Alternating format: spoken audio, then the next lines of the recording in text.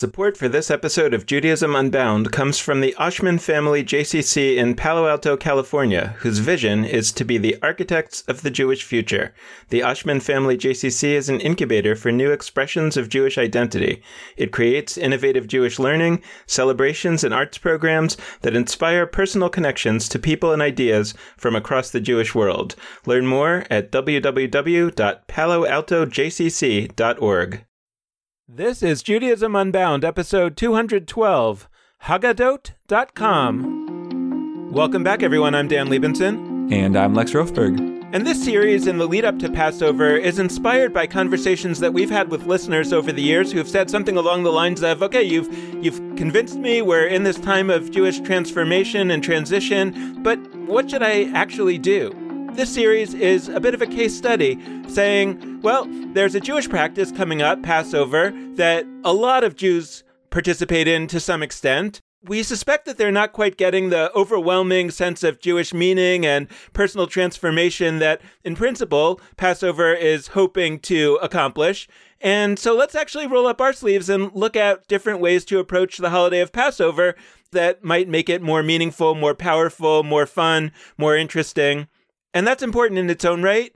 And it's also an interesting case study in, well, if we could do this for Passover, then let's start doing it for every other part of the Jewish experience. Clearly, one of the central dimensions of Passover, as it's experienced by most Jews, is the Passover Seder. And at the center of the Passover Seder, at least right now, is the Passover Haggadah. We think that Haggadot.com is an amazing resource that helps people take all kinds of materials that are on there and mix and match them and create a Haggadah that is most meaningful to you and potentially allows you to bring your Seder where you want it to go. Sure, there are a lot of Haggadahs on the market, and maybe you'll find the perfect one that fits the Seder that you're trying to lead, but maybe not. And Haggadot.com is an incredible resource that facilitates your going and creating your own Haggadah, and we think it actually stands for something bigger. It stands for something that is a resource that's out there on the web for regular Jews to go to, unmediated by someone else, that allows you to explore and create something by yourself in a way that's actually manageable. We're really excited to have as our guest today the founder of Haggadot.com, Eileen Levinson. Eileen Levinson is our favorite kind of Jewish innovator. She is not authorized in any way. She has no degree from any Jewish degree-granting institution. In fact, her degree is a Master of Fine Arts in Graphic Design from Cal Arts.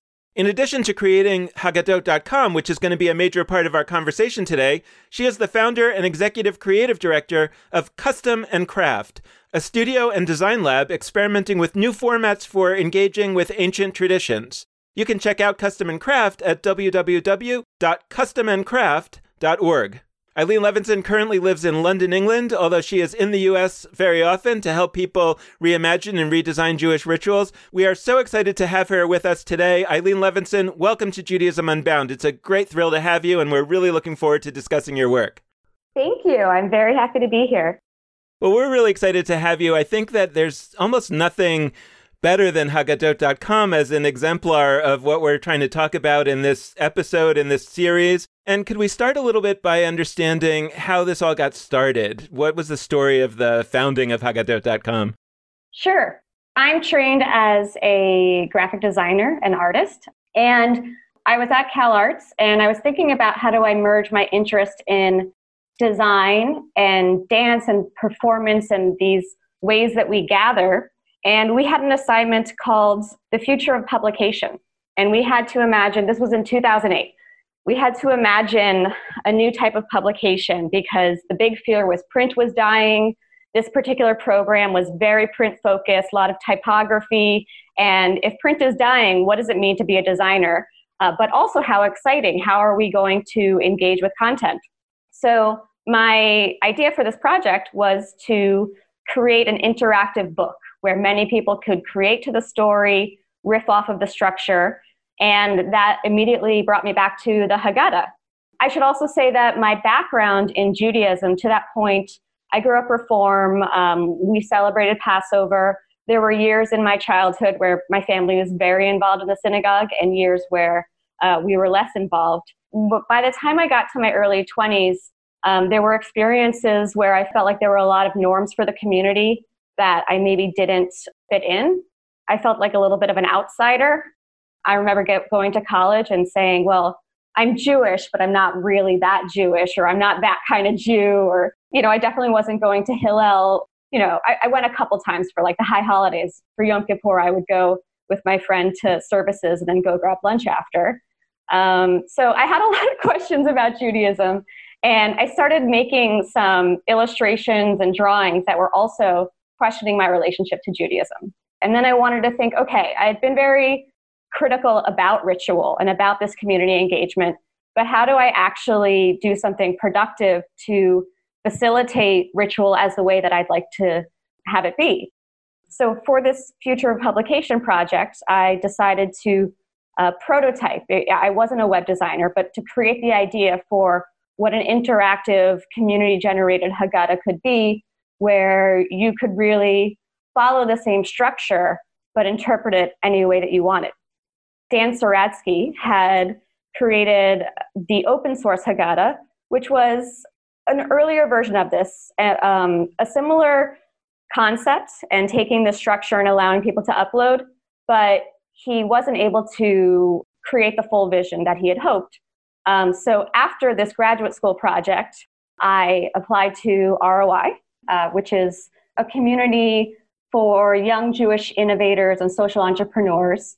And it was very helpful to consider that this idea I had could actually become a reality. So can you start by giving us a sense of what was the approach in the early years? Like, what was your notion of how this was going to work and who was going to contribute and what were they doing? And then I'm curious if that's what was borne out or you found that it turned out a different way. The first thing I was grappling with was, can we say what the authentic Haggadah text is? Of course, yes, there is the traditional text in Hebrew, and it was important to me to put that all on the site. But then the next question is, how much of that actually has to be included for it to be still considered a Haggadah? And what I decided was that I was going to make the rules as simple as possible, give users access to what at least reform and conservative movements considered the basic elements of the Haggadah, while still keeping the full traditional text on there if a user wanted it. And it wasn't my job to police usage. So if somebody chose to only do a few parts of the Seder and that was meaningful to them, I wasn't going to judge whether or not that was a valuable experience, because it's possible that they had never done Passover before, and them even doing these 3 parts of the Seder was a great growth experience, and I wanted to meet people where they are. I realize that's also become a main tenet of design thinking, essentially. So I'd say that tension between tradition and innovation was something that I was very aware of in the beginning, because I had a little bit of, I felt that I was an outsider Jew all of a sudden being invited to this space where some very committed Jews were. It was new to me. I felt like I had to explain myself, or I had to make up for some lack of knowledge. And so in some ways, I think I veered towards more traditional. And I think that happened for a few years, where the work that I was doing made allowances for more traditional viewpoints without letting my own voice as a maker and a thinker through as much. And then over the years, I've tried to insert that a little bit more. And, being aware that I want to create this really big tent that is in some ways radical in how big that tent is. The point you make about authenticity, about what is the Haggadah? What do we count as being a sufficiently genuine Haggadah? How much of the traditional stuff needs to be there? That's a live question. That's a big question. And what I love, actually, is I think that in many ways we've answered that more radically, more creatively for Passover. We broadly defined. The Jews, we people. We've answered it more radically with Passover than we have with some other rituals. Because I think with Passover, I actually do remember when Haggadot.com sort of arrived on the scene, and I would already go to the FedEx Kinko's. I've mentioned this in some of the other episodes in the series. I would go to the FedEx Kinko's, and the day before Passover, everybody's making their copies of random sources and stuff to put into their Haggadah. It's like the Jewish committee is meeting at the Kinko's. So I think that it's cool, on the one hand, that there is this culture already where it's sort of permitted or allowed to be creative with the Haggadah. That said, I think what you just identified is so important, which is that there's a limit, and people feel this constraint. They feel like, oh, I'm not a good enough Jew. I don't know enough. I have to therefore sort of toe the line of tradition and go with what I've received or what my rabbi tells me is sort of the official text of the Haggadah. And so I really would love to hear more from you on that. Like, what was, maybe to some extent, what was your own personal journey on that? Because you created a platform where if somebody wants to, they can do entirely their own Haggadah. I mean, like, it's not like it's a template where you start with, these are the 11 core parts where you must have them in your Haggadah, and the rest you can, like, people have a lot of options in terms of how they can approach this. So has that always been your approach?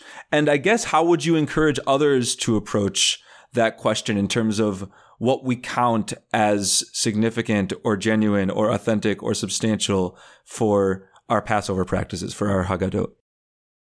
I was living with Esther Kastanowitz for 8 years. Esther is a known Jewish writer and thinker and writes a lot about Judaism and pop culture. And she became one of my closest friends. And living with her also very much informed my Jewish experience. We would go to Ikar, and the music is beautiful. The people are very interesting. But there was a lot that I also felt, there was a lot of times where I felt like my mind would wander, and I would use it as a meditative space. And it wasn't until I brought my husband there, probably for the first time, maybe 4 years ago. And he's also Jewish. He grew up Reform. And he was like, there's just a lot of Hebrew. There's like a lot of stuff that I don't get. And I was like, well, you just kind of, it's okay. You get most of it, you sit through. And he's like, but why? Why should I? Like, why can't the whole service just be something that I get? Or 90% of the service be something that I get? And I realized how many times I had put myself in situations where I accepted that there was something that I didn't get, and it would eventually come to me. And eventually, I think I realized I deserve to get everything. There is a learning curve in Judaism, but I don't have to say that the problem is me or my lack of knowledge or education because I'm not connecting with something. I'm going to be 40 this summer, and I think that is a main theme in my life right now, is if something doesn't feel authentic to me, it's not because of me. It's because it's just not the fit anymore. I guess I'm curious about two aspects of it. Number one, if you could describe a little bit, I don't know, like how you had what we call, in a very positive way, the chutzpah to do something like this. When you yourself feel that I don't really know that much, how do you do it? I mean, do you set out and do you say, I'm doing this, but I'm going to learn concurrently with setting this up so that by the time this is launched, I really do know and I am an expert? Or do you say, no, the whole philosophy of design is that we just do a prototype and it doesn't have to be that great, and if somebody criticizes me that it's not knowledgeable enough, I'll just fix it next year, or whatever. How do you kind of go into that whole process? I don't let perfection get in the way of good enough. I'm okay with building things piece by piece and playing and trying things out. I have, especially when I was younger, a lot of confidence. And if somebody says I can't do something, or if I am not smart enough to do something, or I don't have enough knowledge, I have to do it, because I don't like being told that I can't, or I'm not able to. Can I ask you, do you think that that's just a characteristic about you, or like, let's say that, our listeners, because it's something that we really have been advocating for, especially more and more lately, is that regular people should just play around and experiment with this stuff. And I'm wondering whether realistically, the people who are going to take up that challenge are a certain kind of person, like you're describing, these tenacious, nobody can tell me I can't do it? Or is there some way that we could say something to people to say, like, hey, don't worry about it. Everybody can do it. It reminds me of the rat in Ratatouille, or I think he was the opposite of that. But, anyone can cook. Yeah. I don't know if I'm saying that anyone can do it, but I'm saying that every viewpoint is relevant in some way. And especially when it comes to Judaism, and I was used to being told that I didn't know enough, or I was not really, there's so much of Jew judging that goes on. And that was one of the things that turned me off. Even growing up, I remember friends who went to conservative synagogue or kept kosher. There was a little bit of like, oh, you're eating that? Like the, pepperoni pizza. And so I wanted to claim that my experience, still being a thoughtful, educated person that cares about tradition and history and connection, that these experiences are valid and are just as meaningful. Somebody who went to yeshiva growing up, well, they know the entire Talmud forwards and backwards, but I know art history, and I'm going to bring that to this. I'd love to jump into just a little bit of what is Haggadot.com. And so I asked this with many layers of excitement. First off, I'm geeking out because I am a longtime Haggadot.com user, close to it, not quite, but close to a decade at this point. My mom, I owe her all the credit for this, found Haggadot.com and created a Haggadah that we've been using right at the beginning of the decade of the 2010s. So this is cool. I'm meeting somebody famous in my life who's, made a difference in one of the most important moments of my year for a bunch of years. So that's cool. But that opens up the question, talking about my mom, but there's lots of other people out there using your site. Like, what is it to go to Haggadot.com and make a thing that you then use in a Seder? What kinds of people are doing this? And when they do, what does it look like?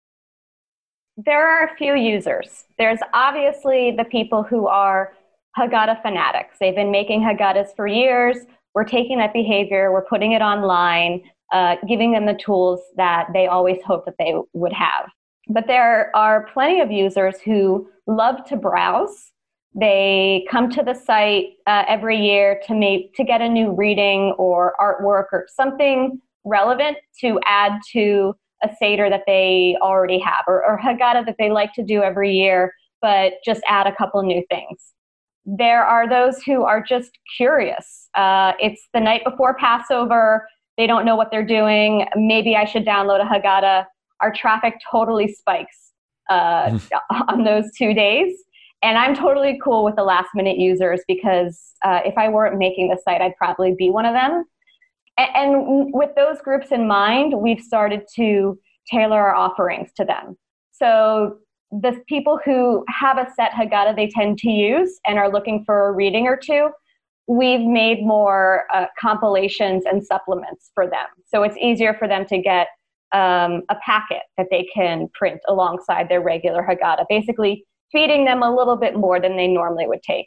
We get a lot of college Hillels that are making a Haggadah, which I love. I love to see what they're thinking about.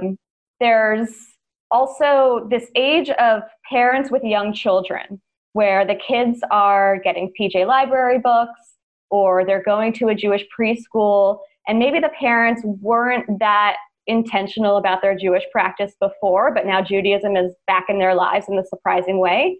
And they're figuring out how they want to do it because their kids are kind of excited about it.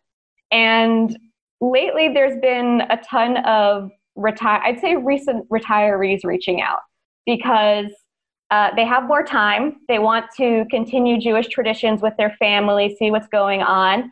And they're also a little more tech savvy of the retired age group. And this to them is a whole new world. So when somebody comes to the site, they can view ready-made Haggadahs and they can download that.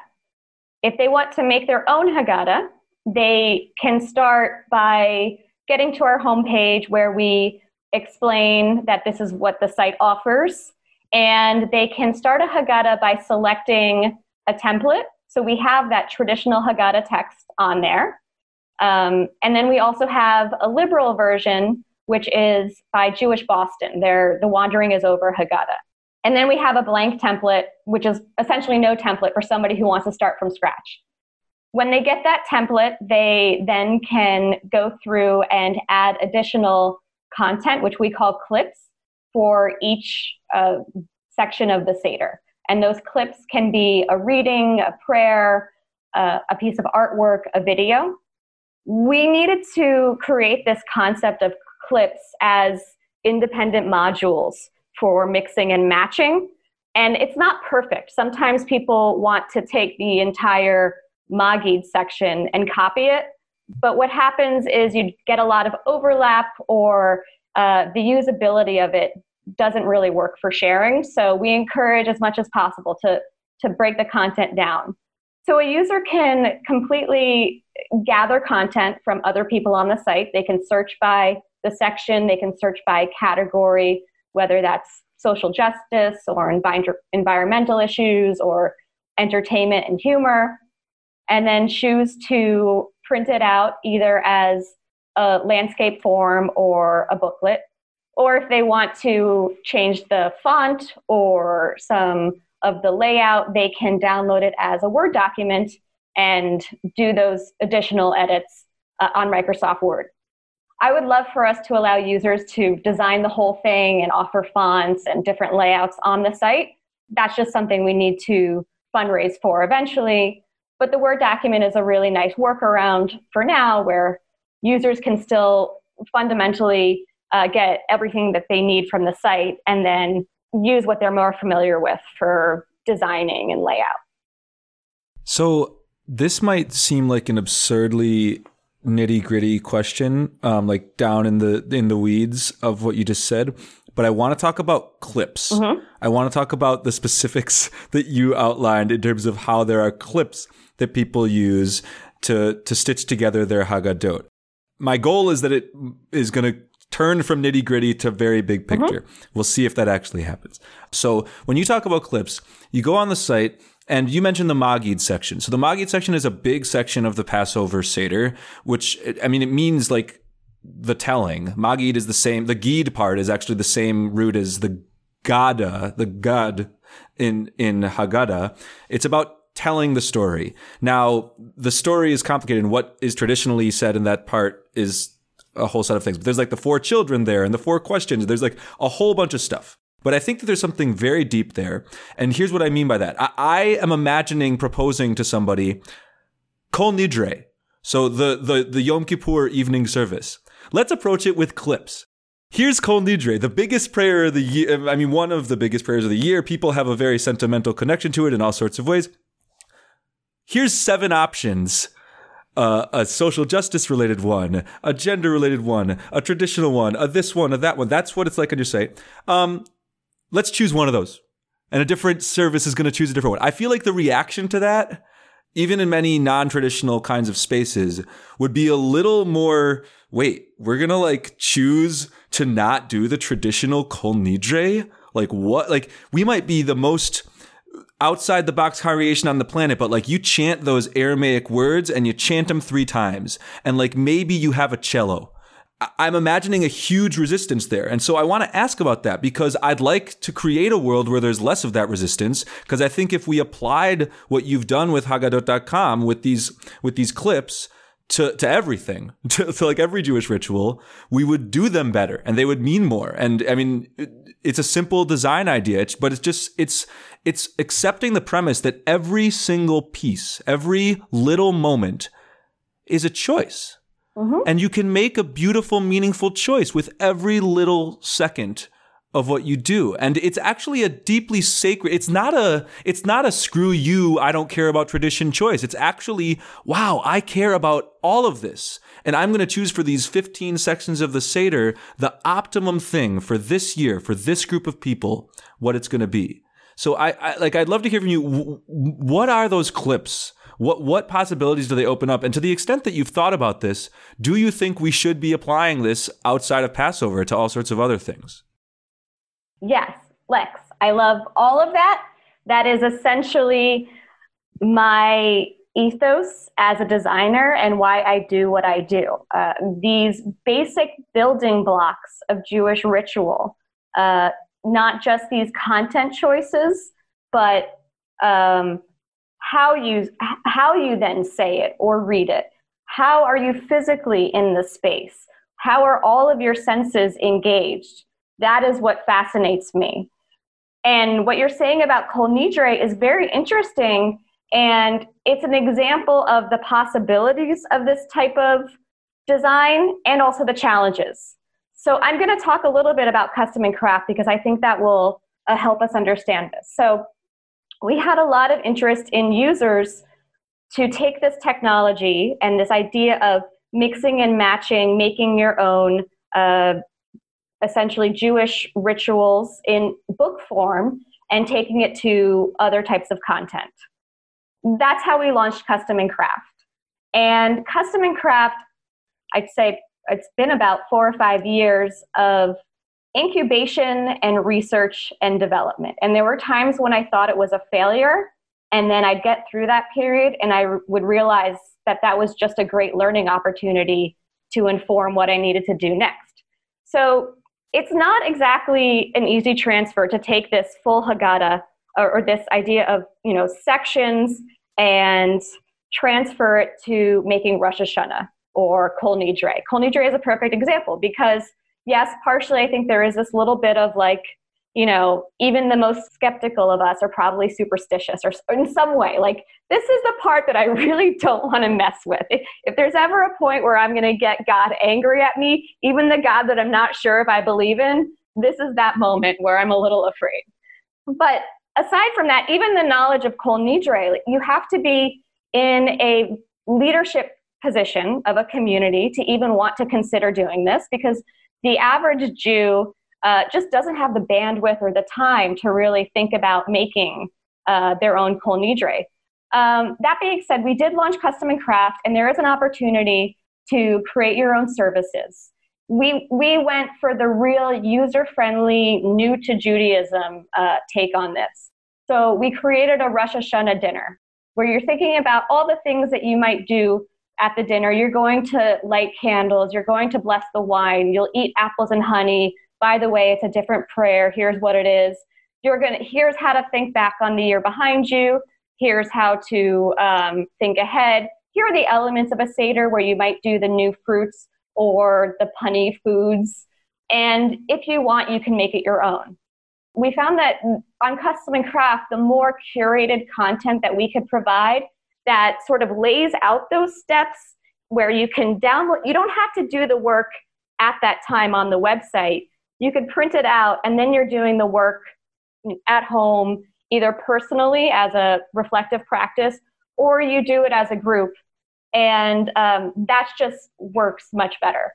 I think there's an opportunity for us to take the entire High Holiday liturgy and prayer book and turn that into clips, especially the Jewish groups that are popping up around the High Holidays and making their own experiences and their own services. I'm very interested in the possibilities of it. I think that the core user group is much smaller.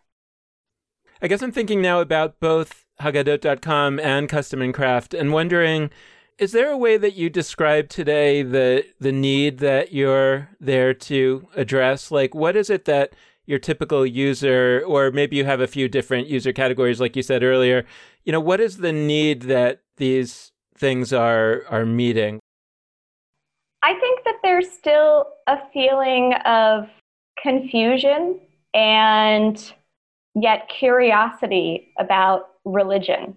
I think there are so many of us who feel like we haven't been included in the mainstream forms of religion and practice as we know it.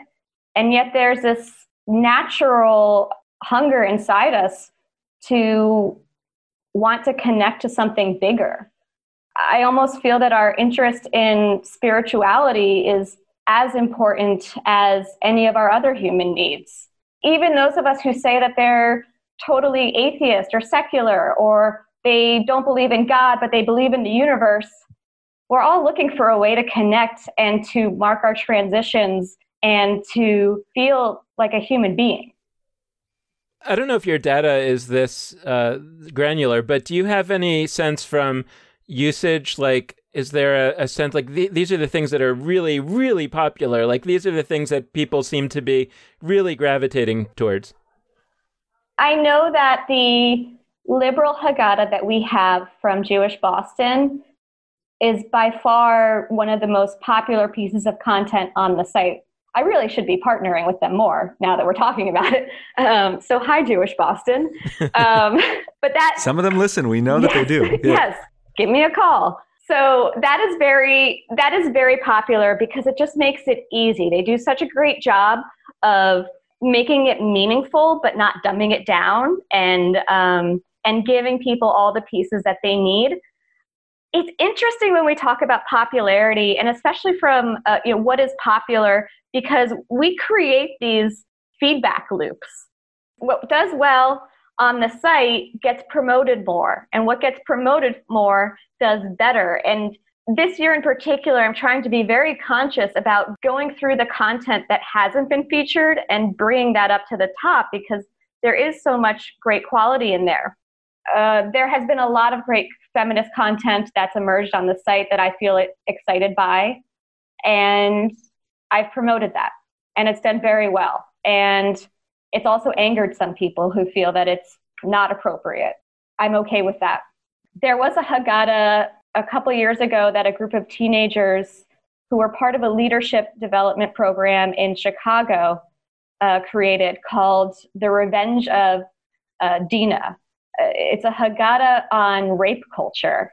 And to some people, that is completely too intense and has no bearing on the Seder. And to some women, it's so relevant and a breath of fresh air that we're finally able to talk about it. That was one piece that did very well. Humor does really well. People love skits. People love looking for Passover plays on the site. And I think one of the reasons that Passover is so popular is because it gives us permission to play, and we could think, oh, I'm an adult, or I'm not creative, and this is not something that I do. But in this particular instance, it's actually my duty to join in and take on this part, and not just for kids, but for adults too. So I've been thinking about ways that we could expand some of the skits and these interactive readings together. It actually reminds me of something that I've been working on in terms of trying to break down Jewish rituals into in the kind of categories of Simon Sinek in his famous TED Talk, the why, the how, and the what.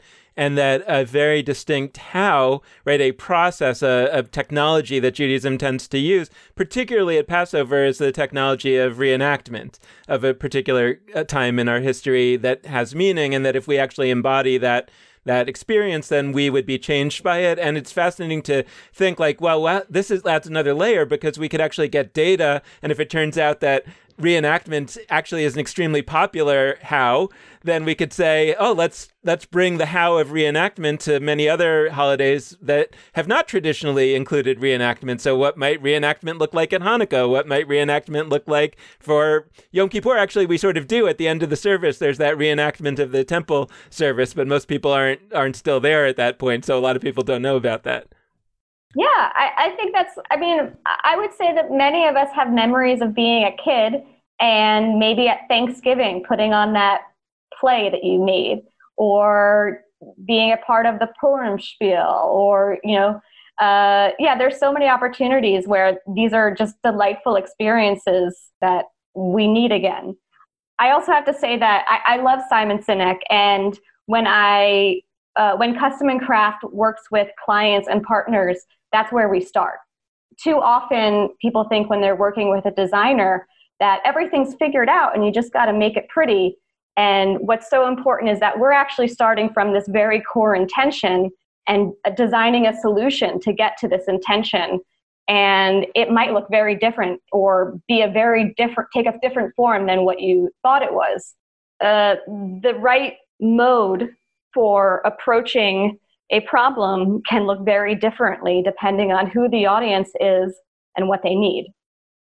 I love, to the bottom of my core, what you said about popularity, and how going back to just the website, but it's not just about the website, but this is true of how the entire internet is created. Like when something is popular, it rises on Google's results feed and it stays popular. And if something's not popular, it goes down on Google's results feed. And Facebook wise, if I've got a history of like clicking on a person's posts or liking that, like that is going to come on my news feed more. And if I don't for somebody else, that's going to go down. Like this is a huge thing in the internet. I want to make the argument that what you said is not just true digitally, but it is true generally. What you said about how if a clip is popular, it will show up on a screen more likely and people will use it in their Haggadot. I want to think about what that means in terms of like the melodies we choose for a certain, like so often, I'll be honest, here I am trying to be Mr. Creative and Unbound and whatever in Jewish rituals. And like when I am leading something, often part of the process, and this needs to be part of the process, is, okay, what do people in the room already know? So if I'm choosing melodies for a service, even if it's a really creative, awesome, outside the box service, I'm starting with the question, okay, I can't push too hard and try to bring in things that aren't well known, which I'm going to use the word are unpopular. That's not the same thing, but like, so you use the biggest melodies and certain key musicians become sort of the ones in Jewish life. And we do this over and over. And I would expand it even more. We do it with the calendar. Like Passover is popular. So we should, because of that, we should absolutely accept that and do things with Passover that would not be potentially possible with a Shavuot or a Tu B'Shvat or other holidays that we've talked about on this show that are smaller and less observed. But at the same time, I kind of want to do what you just talked about with plugging feminist sources that are not necessarily the most popular automatically, that do require some amount of featuring for people to then opt into them. I want to think about like what are those moments that are not popular that deserve to be. And so that's like the flex that I want to lean into. So I'm curious about that question with the Jewish calendar. If so, you've done work on Shabbat services in general. Are there moments you think are like ripe for experimentation in the rest of the year? And if that's a little bit of a stretch, I get that that's kind of out of left field. Are there moments in the Passover Seder? Are there moments that are kind of brush along moments? I'm thinking of like washing our hands twice or so. Like, are there moments in the Passover Seder that we might not think of as quote unquote popular or big ticket moments that actually could be really meaningful if we specifically decide to use your words, like promote them or make them more clickable, make them more popular? I think this year I'm very interested in the hand washing in Orchatz and Ratzah, because Orchatz being towards the beginning of the Seder, Ratzah being right before we eat the meal. And I think that as the Seder was created, it was a brilliant point because they knew that washing your hands is this physical transformation where you go from you change yourself from one part to the next. We all could think more about those times when we're having a transformation. I also think that water is very important. We've been taking it for granted, whether it's thinking about Flint, Michigan, or the Dakota pipeline, or climate change. So I am making a push for those two moments in the Seder. Washing the hands, I think, is a very simple but powerful moment. Other moments in the Jewish calendar, which I think are not yet popular but deserve to be, Tashlich. And these are also segues to talk about a couple other projects. So, for example, Eastside Jews put together a great event called Down to the River, where part of that was a community Tashlich ritual. So Tashlich is the experience where traditionally you would take pieces of bread and throw them into a large moving body of water as a way of casting off your sins before Yom Kippur. Tashlich was a central piece of this gathering by Eastside Jews, and they invited me to produce a piece at this event. What I found very interesting about Tashlich is that it's so independent. You're never stating what you're apologizing for or why. You're in your own head. It is quite beautiful because you are doing it as a group. And so I think that the original practice of Tashlik on its own is very meaningful, and I hope that it continues to grow. But I also created another way of considering Tashlik where visitors can come to an apologies booth and take rice paper that will dissolve in water and write their own apologies on in this booth. It's anonymous, post it on a wall. And the next person who comes in can then read these anonymous apologies off the wall, take one down, and replace it with their own. Then when they leave, they take that note card and drop it in water, and the card starts to dissolve and the words dissolve. So that's Tashlik. And in general, I think that the high holidays are so powerful. So I think that obviously the high holidays are very popular, but I believe they should be popular in a different way, in a way that's more authentic and connected to the materiality of our lives. I think Sukkot is also really cool. Sukkot is the holiday where we build these huts in our backyard, and if you are observant, would even sleep or dine in the hut. And there is a set of instructions for how you build this hut. Essentially, it's a design brief that you have to be able to see the stars.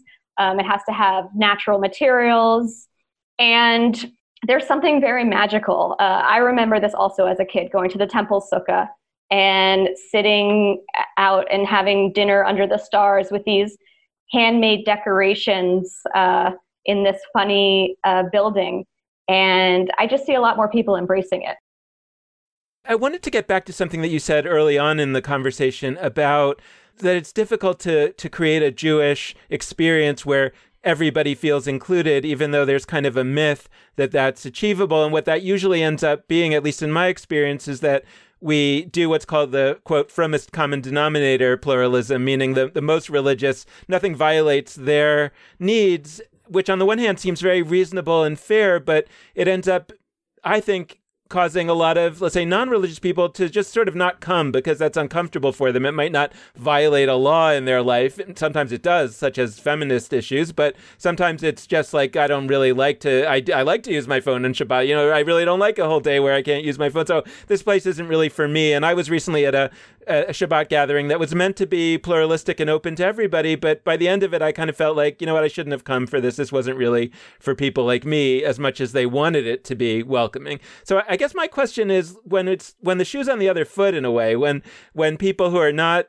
Orthodox or not even traditionally observant create an experience, how do you think about the fact that for them to fully put themselves into it and create something that truly works on a deep level for them might mean that religious folks or observant folks are not going to feel comfortable there? And, you know, how do we kind of maybe think about that in a new way? I'll back into this and say that for so many years, I've focused on making other people comfortable. And if I am going to host in any way, I want to make sure that everyone is comfortable, almost to a point of making myself, not almost to a point of making myself feel stressed and not being able to fully be present in the moment. We all have people that we feel need to join us in some way, or we all would like to think of ourselves as welcoming and inclusive. So in addition with being radically welcoming, I want to be transparent about my perspective and needs as the creator of the site. And I encourage you to be transparent about your needs as the host. And I think being clear about for the beginning gives people an opportunity to respectfully bow out. If you invite somebody to a Seder or any circumstance where you know that something might happen that makes them uncomfortable, give them a heads up beforehand. But it's also not your primary responsibility to elevate their needs over everybody else. That's a very general way of looking at this. It's interesting because on one hand, I want people to feel empowered to go with their own voice. The trick is to find that line between understanding your needs and being true to yourself, while also making space for that which makes you uncomfortable too, in the service of learning. Yeah, I love this balance that you're calling for us to strike. It's tough to do that. It's tough to think about your own needs in an event and also everybody coming, but it's a worthwhile thing to consider as you're planning events, as any of us are planning events. We're closing out, and before we do, we want to give you a chance to talk a little bit about Custom and Craft, this corollary project that is related to Hagadot.com, but also very much its own thing. So what is Custom and Craft? You've hinted at it a little bit so far, but maybe a little bit more detail. How did you launch it? Maybe to the extent you can talk about this, what were some of the challenges you faced in building Custom and Craft along the way? And where is it now? What's the direction looking like moving forward? We love to close our episodes with a little bit of a forward look. So tell us about that. What's Custom and Craft and where is it headed? We launched Custom and Craft as a partner to Hagadot.com so that Jews could make their own high holiday services or Shabbat meals or Tu B'Shvat, what have you. When we launched Custom and Craft, it wasn't like Passover. Every single Jewish organization didn't have their high holiday resources to share in the way that they had their Passover supplements that they were putting out. We started to partner with organizations to make their content more digestible, almost taking their content that they had on their website or in their programs and turning it into clips, these digestible modules. We started to build a real brand as being designers for the Jewish community, and we received a cutting-edge grant from the Jewish Community Foundation of Los Angeles. And I think everybody who's runs a nonprofit can relate to this. You have an idea for something you want to do. You pitch it to a funder. The funder gives you 75% of the money for that.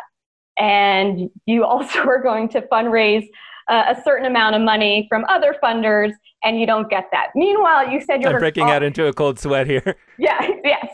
Meanwhile, you've said you're going to do all this great stuff. You get less money. And if you're like me, with my extreme sense of confidence, one of my failures as a leader has been this tendency to over-imagine and over-commit, and then with the realities of actually getting not enough money to do what you do.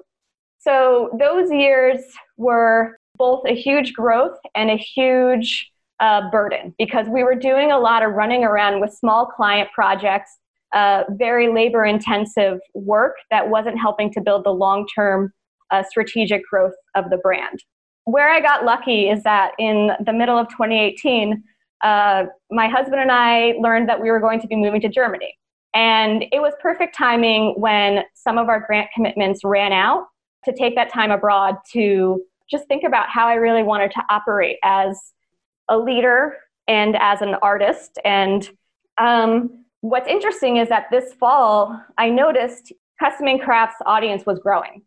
The plan for the future is I want as much as possible to take leadership, at least the executive director leadership, off my plate so that I can do as much creative work as possible. What's good about my creative work is that is an organization. Designing is also being an organizer and a leader too. So it's not like I would totally be stepped out. I just want to focus on continuing to make projects that excite me.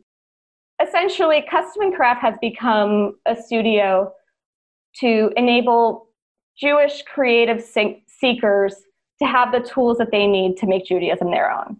Using technology and media and print products, anything that we need to get Jews and maybe in the future even more non-Jews involved in making this all their own.